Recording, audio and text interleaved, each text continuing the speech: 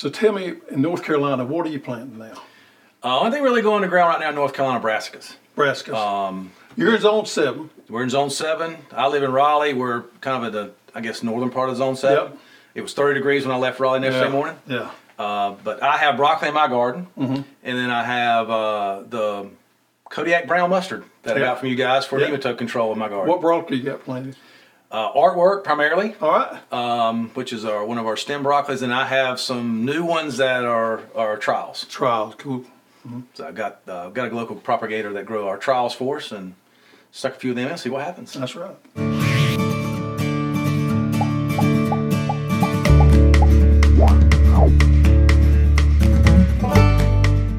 Well, welcome everyone to the Row by Row Garden Show, the best dadgum garden show on the radio and the internet as well.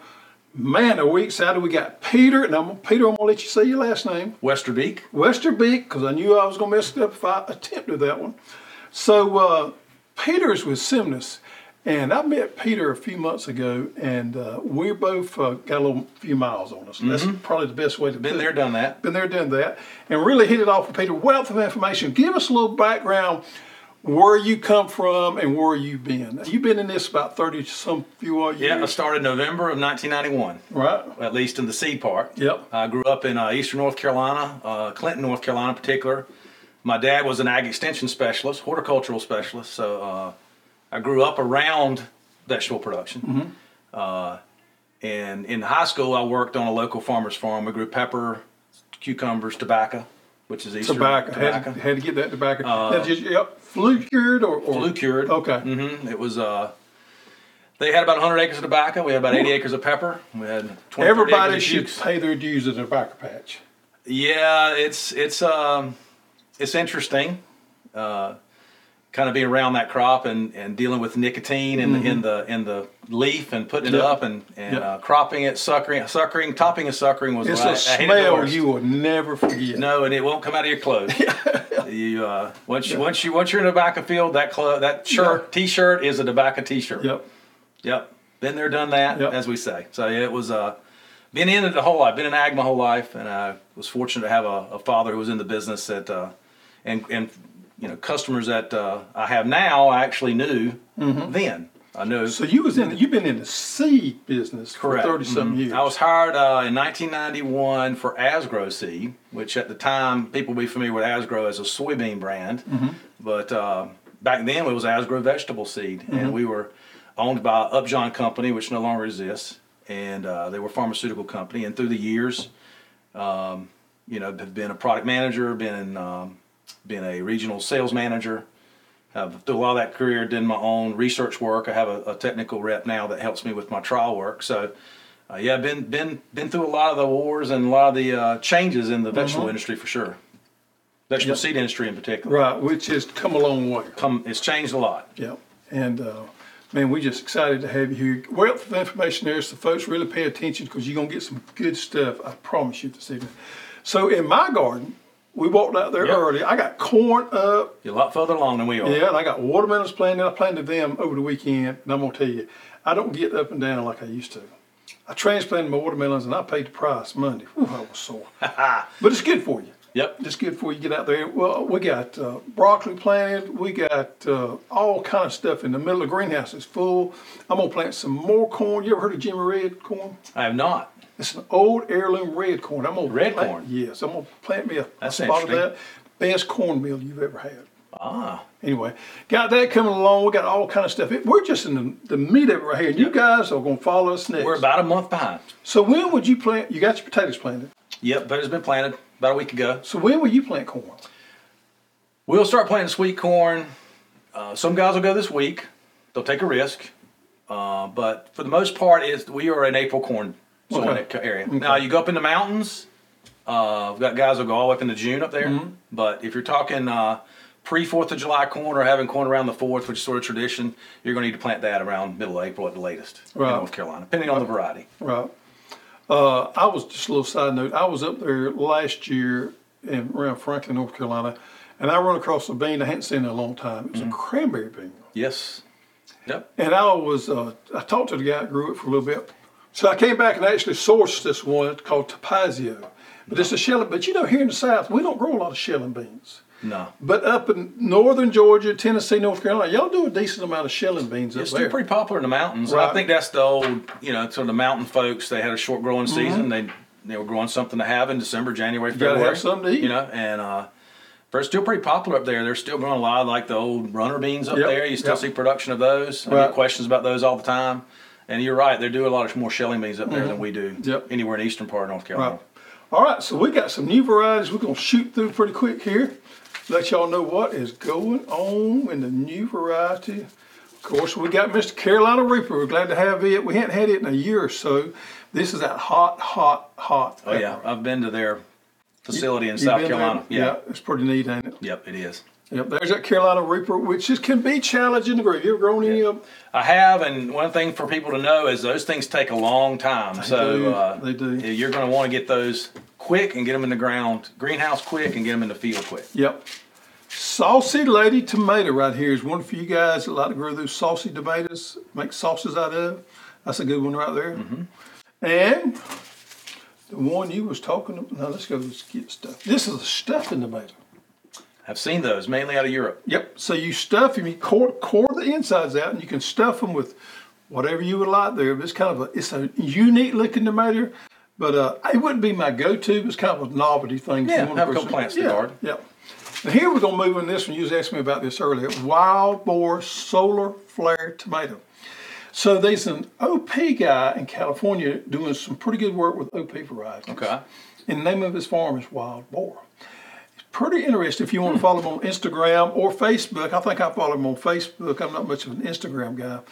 Does some pretty interesting work. Now they are all OP varieties, so you got to keep that in mind. You know, it is an OP, but they are the coloring on those is pretty good. I can't testify to the taste of them. They're supposed to be good, but it does a real good job with the coloring of them. Is that indeterminate or determinate? It is a determinate, I believe. Yep. I could be wrong there, but I think it is. And then last but not least, and we're going to touch on this one a little bit lower because this one happens to be one of yours. Eureka Cucumber, and this is a new one that we got for this year. We've added quite a bit of cucumbers, so interesting. We're going to dig into Eureka just a little bit. Yeah, it's a very good more. hybrid. Yep. All right, so what I wanted to do, Peter, when we had the opportunity to have you here, is go over some of the varieties that we carry, that you have, that you could expand on and give us more information on those. Glad to. Yep. First of all, let's talk about cucumbers, because we are knee deep in cucumber time. Cucumber can be a little confusing to the home gardener because there's all these fancy terms to be used out there. And we actually carry a lot of these new varieties here. So let's talk about some of those big words. And you know the big words I'm talking about. I know the big words. Gynoecious. The shush words. Yeah. So go over to each one of those if you would before we get started. Then we'll kind of dig into these varieties here. Well, so there's Gynoecious, Monoecious, and Parthenocarpic, and they are big words. They're really not all that difficult to understand. So Gynoecious is varieties that are what we call predominantly female, meaning that there's far more female flowers on the vine than there is male flowers. Now that breeding was done particularly in the pickle industry, but it's been done to provide really heavy harvests in a short period of time. And so if you got more female flowers proportionally than male flowers, obviously you're going to set more fruit in a short period of time. And so what I would tell a home gardener is if you're gonna make pickles, if your goal is to make pickles, well, you can't really wait 2 weeks for the first harvest and the last harvest, Right. and then make your pickles. You would ideally You want to get it over with. You want to get it over with. Plant a row, pick everything. The bulk of your production comes off. If you're doing that, you want to use a Gynoecious variety because you're going to have the bulk of your harvest in maybe 2 picks or 3 picks at the most. And that plant's largely done, and then you move on to a succession planting, which I'll talk about on the show, which gardeners need to be doing. You would succession plant more with Gynoecious than you would with Monoecious. Now these Gynoecious varieties, if you've never grown before, these babies load up. That's by the with fruit. design. And they don't have a large vine. It's not a huge vine implant. Again, is it? by design. Yeah, but man, they just let. If you've never grown before, your mind will actually not let you comprehend what these babies will do. You talking about a compact plant? Some of these get like this right here and just load up. I tell people, you better carry a big bucket with you.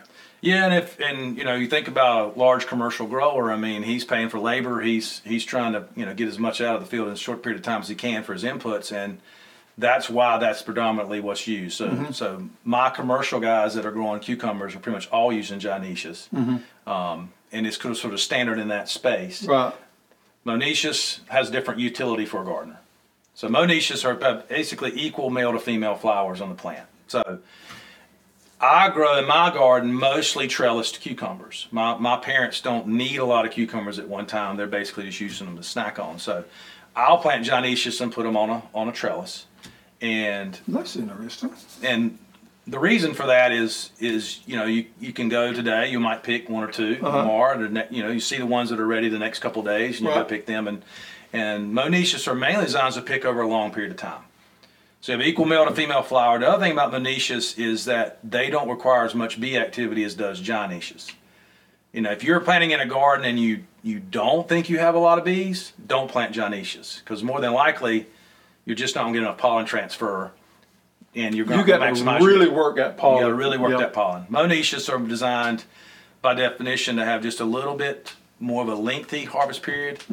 And most of your truly successful home garden varieties are monoecious. Okay. Eureka is one of those. Yep. But the monoecious are what I would recommend for the vast majority of home gardeners. Okay. And then last but not least, Parth. Yeah, Parth is, so people are most familiar with Parth by what they buy at the grocery store, the long ones that are in the cellophane, greenhouse grown. Parth will make a fruit without being pollinated.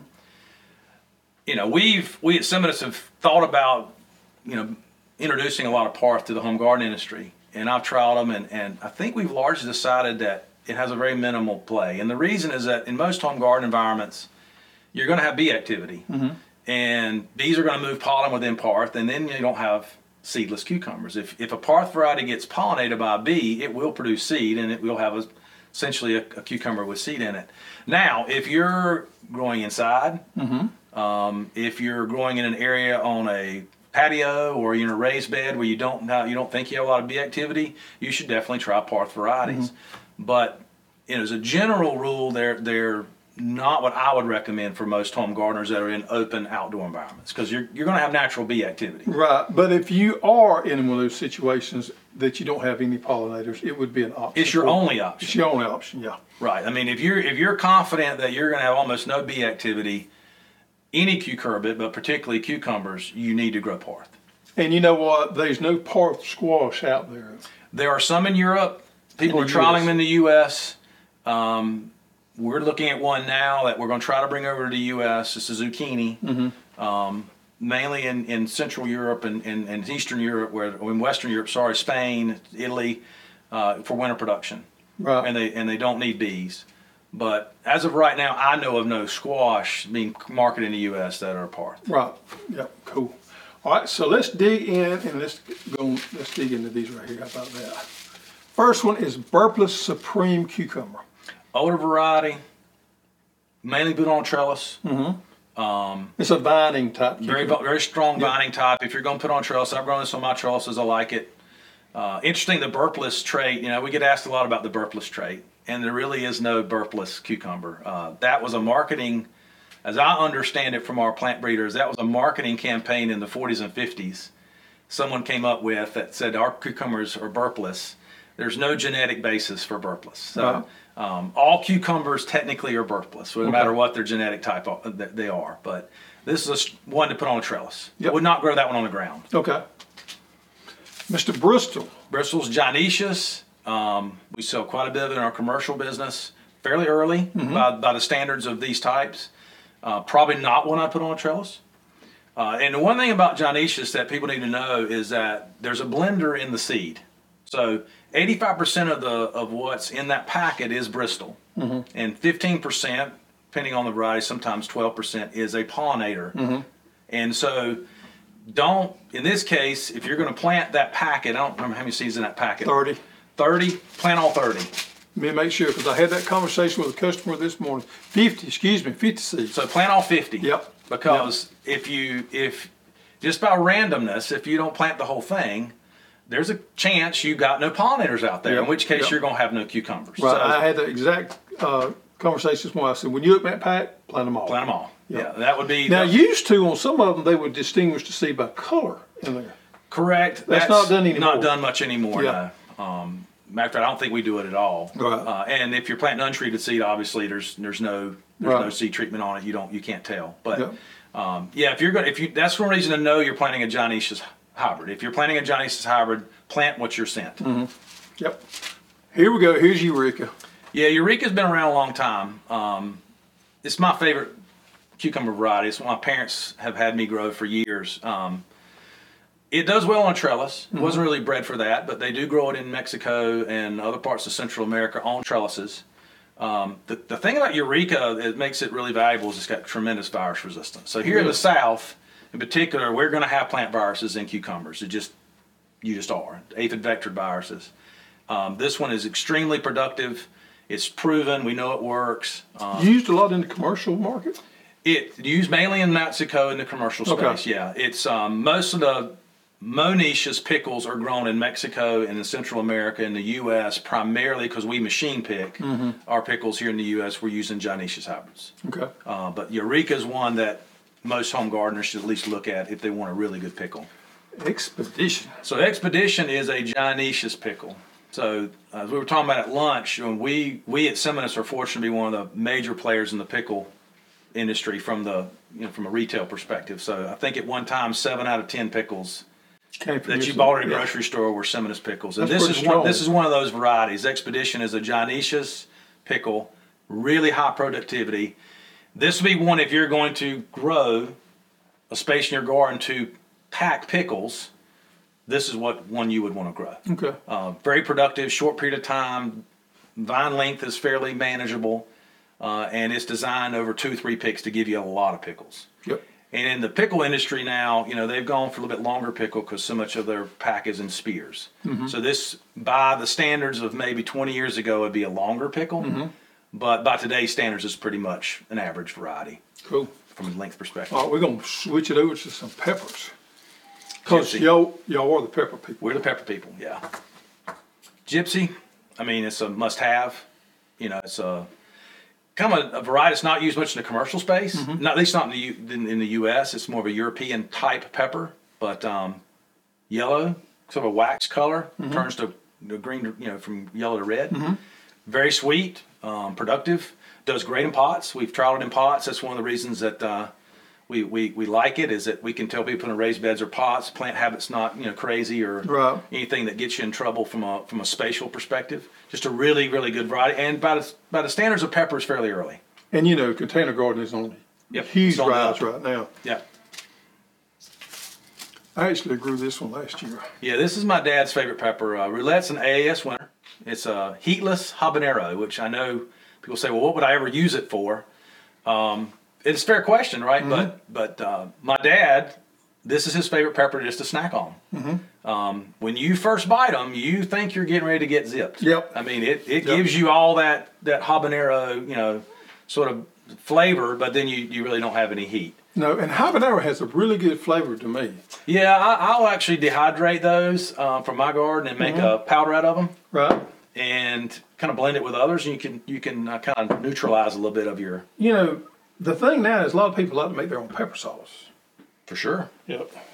And I never heard of that brand. Yep. Looking for some. That's a habanero one. Yep. So, have you ever had a pickled or roasted tamale? I've had plenty of tamales. Have you ever had them roasted? Not that I know of. It's pretty awesome. Would you like to try one? I'll try one, yeah. Now, what we got to do here is since we're talking about peppers, we got to doctor just a little bit with one of these hot sauces. Right. You good with that? I'm game. Now, you pick your poison there. Well, do we go? I don't know what the Scoville's on them right there. So it says habanero, so we know it's up there. Well, now, we're not going to go wheat, Peter. We're going to have to go strong. You see what I'm saying? I have no problem with that. Okay, we may not get to all of them. This says salsa bravo. Salsa brava. Okay. If I can get a toothpick out here, let me just open it up. Roasted tomatillas. I'm going to tell you, they're pretty awesome right You're there. talking about something that's interesting to grow as tomatillas. Yeah, I tried to grow them last year. I didn't have a lot of success with them, but I'm going to try them Put them in the worst place in your garden. Really? Yeah, the more fertilizer you give them, the worse they're going to do. You grow them in North Carolina? No, but one of my larger customers is one of the largest growers of tomatillas on the East Coast. Okay. and I'm around them a lot with him. Wanna And see they're an which one. interesting crop, to say the least. Yep. You got a paper towel too. You may want to just use. Yep. All right. So the one I'm going to pick of the three is going to be. You know what? We got the chili chipotle, but I'm going to go with the Caribbean. So you're going to challenge me with the hot one. I think I'm going to go. They just need some backing off this thing, are they? Make sure it's just nice and loose. Let's do it. Now I'll tell you, I prefer Chipotle It has hot that sauces. smoky flavor Yeah. to it. Yeah. We can do that. We might do. I mean, both. just from a labor perspective, Right. what I have in my house is mostly the Chipotle. Right. I'm going to do 2 drops. Okay. You gotta get the guy from what's that show online, the Hot Wings place? Oh, yeah. And we do have a little water scattered around here. Well, I thought they had brought me some, but evidently they didn't. You got a bottle over there. I guess Water, they water thought, doesn't do you any good. no, it doesn't. They actually say what It's is good it? flavor, by the way. It's supposed to do some pretty good on there. Is Milk, milk? because capsaicin is oil based. Mm-hmm. So anything that will take the oil and hold it, Right. water just moves it around. Right. Those are good, aren't they? They're pretty good. Roasted. Who ever thought of that? In its own juice. I like it because there's a little bit of char there. Yeah. So it adds a little bit of. Yeah, Because that- tomatillas in and of themselves. Yeah. That I'm gonna tell you, I would do that. Those are good to me. I can Oh, yeah. use those on a salad. Well, the thing about tomatillas is they're pretty much a spring plant all the way to frost type crop. Right. They're not something that goes away. I'm gonna eat one just to try to chase some of that pepper away. Of course, that was a little warm, but it wasn't that bad. No, was that's it? not bad. It's actually got a pretty good base flavor to it. I like it. Would have had it at lunch. I'd have put it on that pork chop with I it. know it. Okay, you ready to get into tomatoes? Yeah, man. All right. Let me get this jar here. Probably of those three, I'm gonna say we did probably the hottest one. I'm Oh, gonna we say undoubtedly that. did the hottest one. But before we leave, I'm gonna try that one. Yeah. All right, so here we go with Southern ripe tomato here. Determinate variety, Mm-hmm. developed in Florida. Sort of unique in the business that it has resistance to tomato yellow leaf curl virus, which is a virus that is vectored by a whitefly. More of a southern thing Mm-hmm. in terms of that disease. Right. You here in Georgia get it, Florida gets it, Texas gets it. Mm-hmm. North most Carolina? most of the Gulf stuff. We do not. We do not have enough whitefly Really? presence to have that. So the breaking line is South Georgia, Really? across the Gulf states into Texas. But it is whitefly vectored. But it also has resistance to spotted wilt, which is a southern thing as well, but all the way into California. Pretty determinate variety, fairly not early but not late. Good heat set. Pretty That's good a heat given. set, yeah. I mean, as we talked about, most of the heat set genetics that were dedicated heat set were from the 80s and 90s. This has hot set in its background. So it would be one of the ones you would say would do better for hot set. Yeah. Got a little lip burn going on there. I got a little bit on Mine's more in the back of my Is mouth. it? Okay. Yeah. All right. That's what habaneros do, though. Yeah, I know. All right, now here's one I got growing in my garden. No, it's a pink girl. I think I got pink You have girl. Pink Delicious. I got pink. I may have some pink girls in the greenhouse. Yeah, pink girls are more of an older pink of ours. It's been around for quite a while. It's been in most, catalogs and different things for a long time. Highly indeterminate. Sorry, pink tomato. It gets very big. It does. The plant habit can get fairly big. So Right. this would be one that would be a space eater if you have a small garden. But if you've got a fairly large garden and you want a pretty classic pink tomato, this is sort of in that category. It's probably a more uniformly fruit-shaped version of like a Brandywine or a German Johnson or something like that. And equal in taste. I mean, really good. Most of flavor. your pinks are fairly equitable. Yeah, they're all Eastern Europe or origin. Generally, people consider pink tomatoes to be a little bit lower acid than Right. than some of your red tomatoes. But pink girls, been around a while and people have grown it forever. Yep. So You know what? We did that get mixed in there? you threw tomatoes in and then jump back to pepper. Yeah. Is this King Arthur? Is this yours? Yeah, King Arthur's Okay. ours. Yeah, that's. So let's get this. You we got early. I mean, I got all. We're gonna have to jump Well, back. King Arthur is a pretty standard green bell. I mean, it's been widely grown in the commercial space in the Northeast for close to 20 years now, I guess. Big pepper. Big pepper. Yeah. Fairly prostrate plant habit. If you're going to look at a traditional green bell for a container garden or a small space, King Arthur. So you think King Arthur make a good container? Well, as far as bell pepper go, it's got a relatively compact plant. So the trend on TikTok for the last week is these guys pinching the top out of the pepper plants. The terminal bud? Yeah. Mm-hmm. Is that a regular practice in the commercial? No, it's done nowhere in the commercial space. Okay, I didn't think so. But is it beneficial to do that? I would think not. I would too. When I say that, it would definitely delay maturity. I know there was research done on that. My dad was involved in some of it back in the 80s, looking at pinching the terminal bud out to force lateral growth. Right. And the idea was you get more productivity off a smaller amount of space. Right. Didn't really pan out as I understand it, and it really killed maturity. Right. Because then once you change that plant sort of growth habit, you're going to dramatically lengthen the time it takes to flower and produce. So there you folks have it. You TikTokers out there, it's not necessarily. It's not going to kill your plant. No, but it's not going to help you any. So it's the whole thing now is everybody's pinching out those tops because it's going to make you fruit more. Yeah, not necessarily true. Okay. Not to mention the fact that the longer it sits out there before it fruits, the more chance and disease or something's going to take it out. Yeah, you're definitely stressing the plant. Early sensation pepper. Yep, early yellow, very good yellow. Not a lot of great yellows out there. This is one of them that would perform very well. Most home gardeners. It's again a fairly prostrate, moderate plant habit. So it'd be one if you're going to put a green bell in a home garden. I mean, in a container garden, this would be one to put in there. Yep. A yellow fruit are not overly big, not overly small. Yep. Yeah, I've grown this one. It's the yellow one I've grown in my garden for years, and it's just very productive, good green bell pepper that turns to yellow. How about Mr. Time Bomb? We sell a lot of this one. Yeah, and then, Time Bomb is a classic hot cherry, and those things are hot. People, I think because they're called cherries, they think they're hotter than a jalapeno. Yeah, with a bomb there kind of gives it away. Yeah, it's kind of a classic, pickling style cherry pepper. Yep. Green or red, it depends on the packer really, or I guess the home gardener in this case, whether you want to pickle them green or pickle them red. A little bit of seed shortage on this one, right? Yeah. I mean, it's a year-to-year thing. Yeah. There's not as nearly as much commercial production of cherry peppers as there used to be. Super excited about this line of tomatoes. Yeah, right Purple here. Boy's a really good variety. Yeah.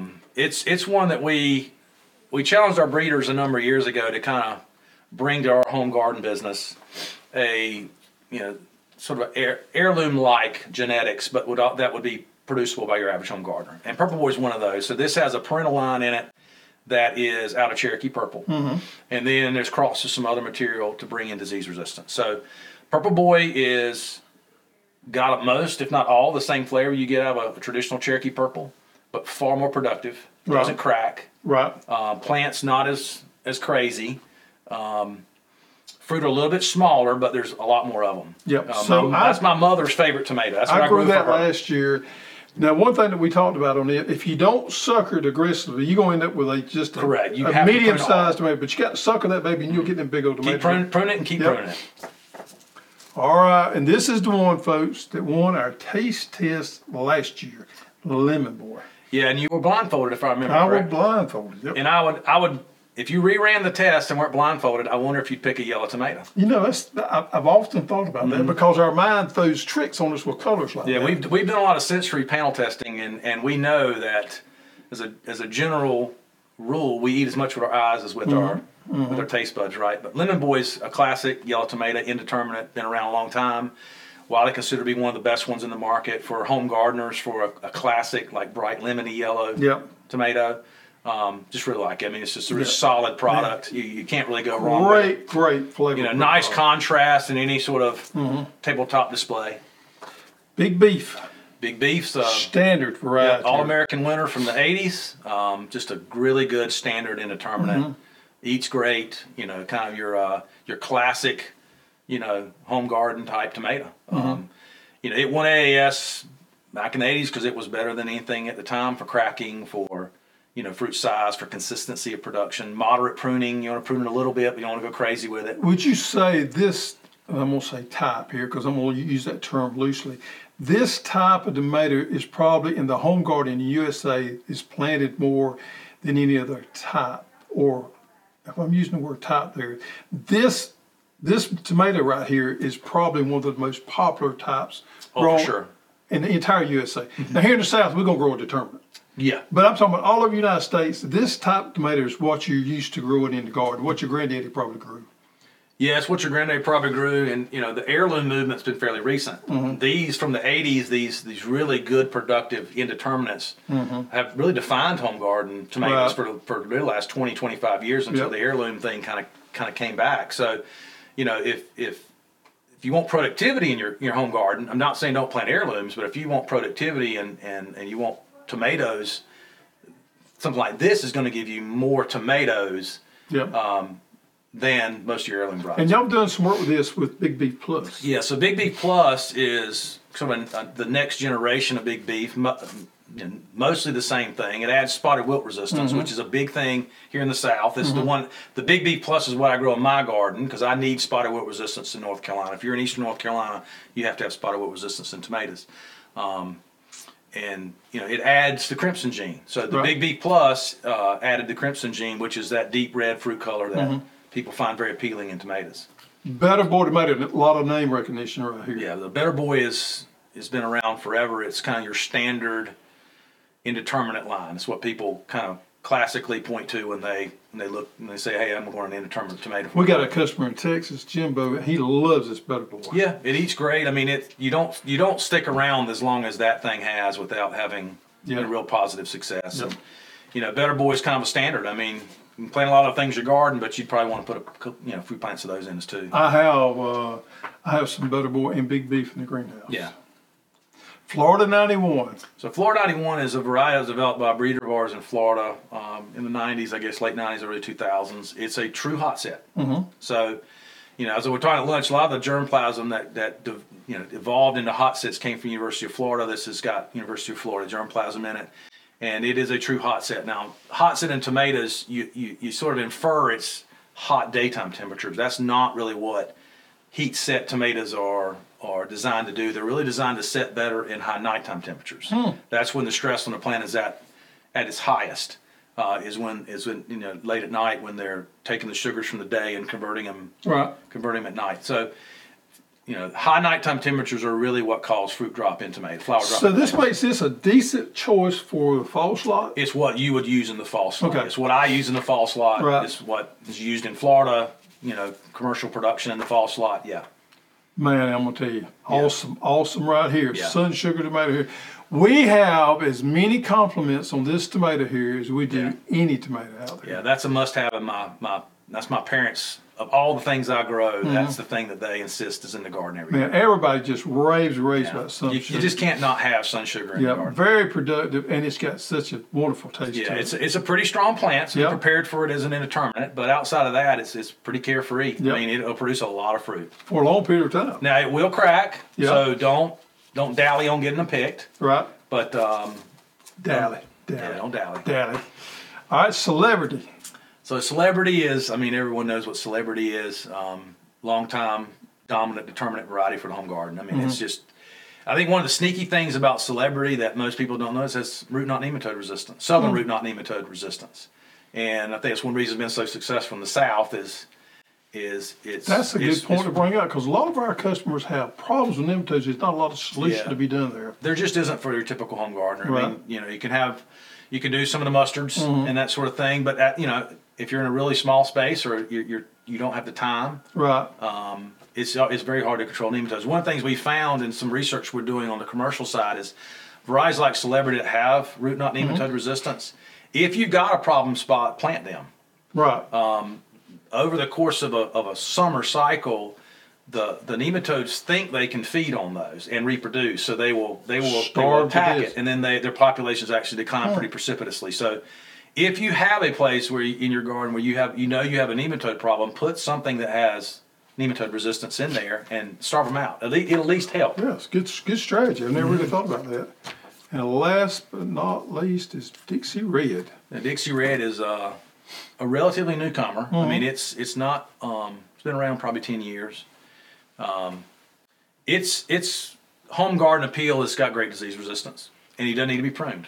So that's one thing that home gardeners, I think, don't really think about is the assumption is if you grow a tomato variety, you have to prune it. Right. And that is absolutely not the case. There are genetics, Dixie Red is a perfect example, that benefit from not being pruned more than they do from being pruned. Yep. And, ask your vendor. You guys know. You're asking us, hey, how do I treat these things? So you can tell customers, hey, this one in particular, treat this way. Right. In some cases, you do have to prune them. Right. You know, like Purple Boy, you need to prune it hard. Yeah, to get to that really size. get out of it what you're paying for. In the Right. case of Dixie Red, it's the polar opposite. The more you prune it, And it is an indeterminate. no, it is a determinant. It's a It determinant, is okay. actually fairly determinate, and that's one reason Mostly about pruning it. speaking, on determinants, you don't prune. We may prune up to the third or fourth node at most. On the determinant, at the most, and then on indeterminates, you normally prune these pretty hard. Yeah, I guess there actually in Dixie Red's one. There's a lot of determinate varieties where you really don't want to prune them at all. Yeah. So down here, I like to grow as much foliage as I can to protect from the sunshine. For cover. Yep. So I don't do I'm gonna do a little bit this year on the new Halcinator. And I'm doing that for a specific reason, but I normally do not do very little suckering. People think that by pruning you get fruit size. That's the assumption. But in a lot of genetics, that's actually not the case. Right. So, we've talked about your seeds and everything. We grow a lot of watermelons here in the South. And we got into the seedless watermelon thing a few years ago, and it can be troublesome. A lot of our customers have trouble growing them, and you do a lot of work with watermelons. Yep. One of my main crops. Yep. So I want you to give everybody a rundown of best practices on getting them to germinate, because it can be frustrating to get some of these germinated. So give us a rundown there on your opinion on best practices on getting seeds started. Well, I'm talking specifically seedless. Because seeded varieties normally anybody issues. can get those up. Yeah. Seedless watermelons, the seed itself is physiologically different than traditional seeded watermelons. The seed itself is kind of like got an open. A holler, would you say? Yeah, that's the term that I don't know if there's an actual term for it. There's a physiological term which I don't know, but they're essentially hollow. And seedless seed will imbibe water really fast. And in doing so, that process will rupture seed membranes or cells inside the seed, and can really result in weak germination. And there's two kind of keys that your commercial plant raisers are using to grow seedless seed, maximize the return on the seed. One is moisture. So seedless seed don't need much moisture to germinate. I think it. Which is counterintuitive to what we normally think about seed starting. Yeah, I mean, seed starting, you're taught to have plenty of moisture there. The general rule most of your plant raiser will use is if you use a real light medium, if at all possible, lightest medium you can, and then when you squeeze it, you need for no water to run out the bottom. It needs to basically ball up, and then it's about right. If you're running water out, you've got too much water in it for seedless. Second is temperature. Seedless require between 80 and 90 degrees for the first 36 to 48 hours they're in the cell to get maximum germination. And in that period, you don't water them. You leave them alone. Quite honestly, I tell most of my plant raisers, don't water until you see the seed sort of goosenecking out of the cell. Really? Yeah, you'll be tempted because the top will get Well, you dry. just want to go out there and Your mind's telling you that, Yeah. and you can fish down in there, and if you see the hypocotyl, the root having emerged, it's germinated. But more often than not, people who struggle to get seedless seed germinated have either overwatered them, and that's mostly what happens, or they've tried to grow them too cool. Now, if you leave them in heat too long, they'll get real leggy on it. I know you had an issue in your greenhouse where they were, and that same thing will happen with seedless. So, but if you're between that 80 and 90 degrees, and the other thing is, in the case of a smaller grower, if you're using a heat mat, which I know y'all advise growers to do, fill your tray up, put your moist water in it, and put it on the heat mat the day before you're going to seed your seedless. Preheat it. That's probably the biggest thing that the commercial plant raisers do. And keep it 85 to 90 degrees. So that being the case, most heat mats only raise about 10 to 15 degrees off ambient temperature. So you're going to need to keep it in a 75 degree room with the heat mat to get it close to 90. So. And then a lot of times growers will wrap them. Yep. I don't know if a traditional home gardener that really matters that much. Well, what we've done is wrap it in saran wrap, the trays, and that seems to help. You got to pay attention, because I lost a crop that way. Yep. Well, you're trapping the moisture in there because you're already going with a media that's not all that water. Yeah, I wonder if you might not, being the water situation getting in that seed. I think if you are going to wrap them, I think you really need to pay attention to how much moisture is in that medium. Correct. Like you talked about. Medium's the key. Yeah. And then where people will make a mistake is they'll come in at a day or two and they'll water, but the water temperature is 55 degrees, come out of the tap or out of out of the faucet out in the back. Right. And most of my commercial guys actually have their water bins on the outside of the greenhouses will be painted black or dark blue. Yep. And that water will heat up. From the So sun. they're watering with warmer water than well water. I never thought about that. Cool. Because that happens. I mean, I'm up in the greenhouse and I turn it on and warm water starts with because I got my hose there. Your hose is hot. And then it turns cool. And that has a huge effect on water. Well, particularly if you're late in the day and you're trying to start, say, a pepper or tomato seed, and you shock that soil temperature back down to 55, 60 degrees. What have you done? It's the next day, midday, before your greenhouse temperature pulls that media back up to the temperature you probably want to germinate at. Yeah. Yeah. Good stuff there. I've learned a good bit today myself, y'all. How about that? Now, what we have happen here is somewhere on the set is what we call an old goat. Seen them. The old goat is hid somewhere. We don't know exactly where he's at, but he's hid somewhere. So we're going to draw from the last show, we're going to draw a winner from people that found the old goat. All right. Their names are in here. Their name is here, and they're going to send their email to customer service. We're going to send them the highly coveted Hoss merchandise. All right. So if you would draw us a name out there. In the bottom here. Yeah. And what do we have here? We have Slow-Mo. Slow-Mo, we have drawn your name and you found the old goat last show. So send us your shipping information and we'll get you a present in the mail. How about that? And we got a little event I need to mention that we're doing over in Alabama. Petals from the Past Antiques in the Garden tour is going to be over in Saturday, April the 23rd. And Petals from the Past is a wonderful garden center over in Alabama. And these guys specialize in fruit trees and things like that. Man, he's a wealth of information. Really, really highly acclaimed garden center there. And we're going to be there for the day along with some other YouTubers that we're buddies with. And it's going to be on Saturday, April 23rd from 9 to 5. So if you find yourself in Alabama on the 23rd, swing by there and see us all. I think you'll enjoy it. All right. Well, man, it was a pleasure, Peter. Enjoyed being here. It was a pleasure. We got to do it more often. We will. Yeah. Good information there. All right, folks. Now it's time for you to get dirty.